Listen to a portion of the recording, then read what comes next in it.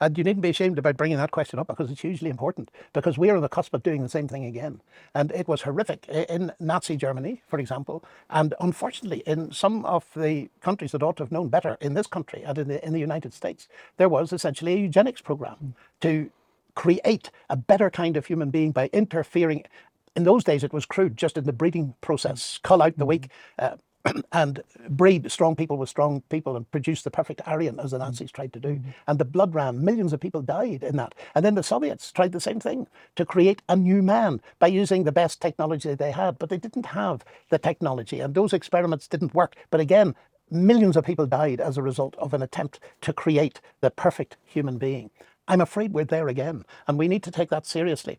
One of the people that's influencing what's called the transhumanist movement, and the argument is, well, evolution has brought us this far, but now we can get engaged and we can change the whole course of human nature for the better. C.S. Lewis warned of this in 1940 when he wrote his book, The Abolition of Man. He said, if we allow a group of scientists to intervene, and the intervention now we would understand would be in the germline, to re-specify human beings, he said, it won't be human beings they'll produce, it'll be artifacts. So that the final triumph of humanity will be the abolition of man. And we need to listen to that voice, because we have another voice, and that of the Israeli historian Yuval Noah Harari, particularly in his book Homo Deus, the God-man.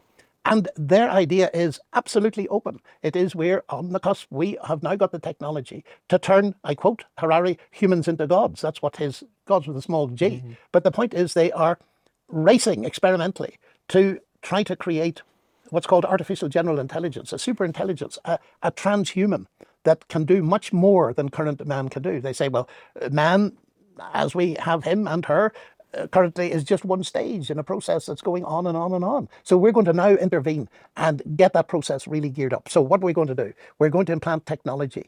Now, some technology is good. I'm wearing glasses to speak to you, but we're talking about all kinds of enhancements to our brains, to our physiology. We're talking about drugs and all this kind of thing to turn us into superhumans or transhumans. Now, that agenda is fearful, it seems to me, because it is an attempt, and the Bible has a great deal to say about it, of humans trying to turn themselves into gods. And that reminds me of the very way in which disaster hit the human race when the temptation occurred in the Garden of Eden. If you eat this tree, you shall be as gods. Now that brings us back to the basic morality of human beings. And it's defined in the Garden of Eden. One thing forbidden, but freedom to eat it. And they ate it because they were tempted. And they gained not knowledge. It wasn't knowledge that was forbidden. Peace be to the many people that suggested it was the knowledge of good and evil. And that's the knowledge you don't want. And it brought into human beings through the rebellion a huge alienation from God himself. And that has trickled down through to us today. But we are constantly reaching up to be gods because the lie has been spread around that God is, if he exists at all, he's against us. He's against us having well-being and flourishing. And that is a massive lie. And we can see that because, let me put it this way, when the whole question of this transhuman vision comes to me, and the two ingredients that Harari mentions specifically are, one, the abolition of physical death. Death's a physical problem, so we'll solve it technologically. And secondly, which relates to our topic dead on in his words, is the increase of, quote, human happiness by using all these technologies, producing cyborgs, drugs, all this kind of thing.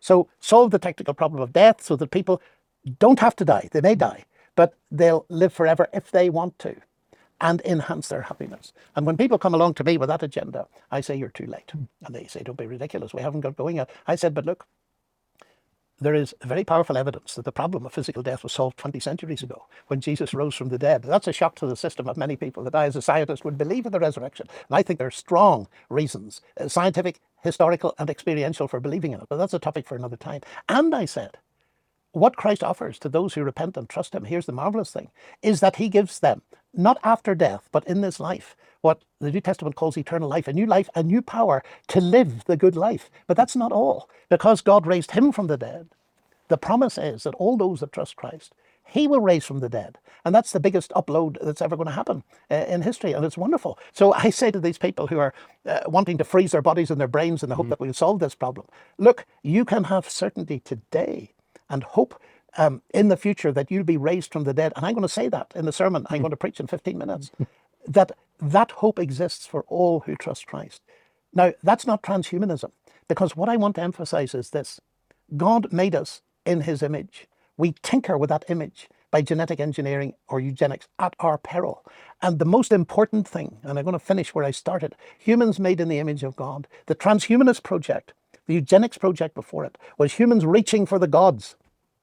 But the Christian answer is not man becoming God, but God becoming man. The Word became flesh and dwelt among us. And to as many as believed on him, he gave the right to become what they were not before by nature, children of God, even to those that believe in his name. That is the true way of becoming a fulfilled human whose good life does not end at death, but ends in the resurrection, Christ raising him from the dead, and that brings them to a new beginning of a life that will never end.